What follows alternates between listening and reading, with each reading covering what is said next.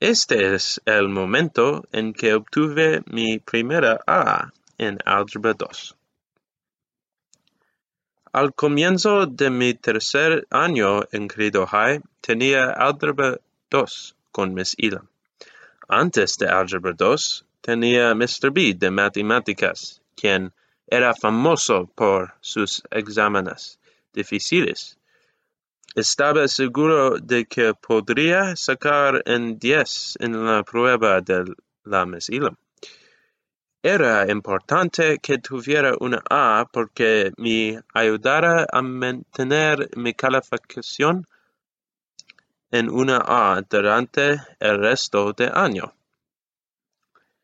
Cuando obtuve una A en mi examen de matemáticas, sentí que había logrado una tarea difícil.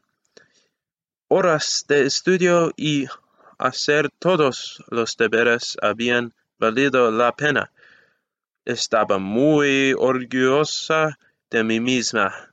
Estaba muy feliz de que hubiera terminado, ya que estaba muy estresado por la prueba, debido a que esta fue mi primera prueba.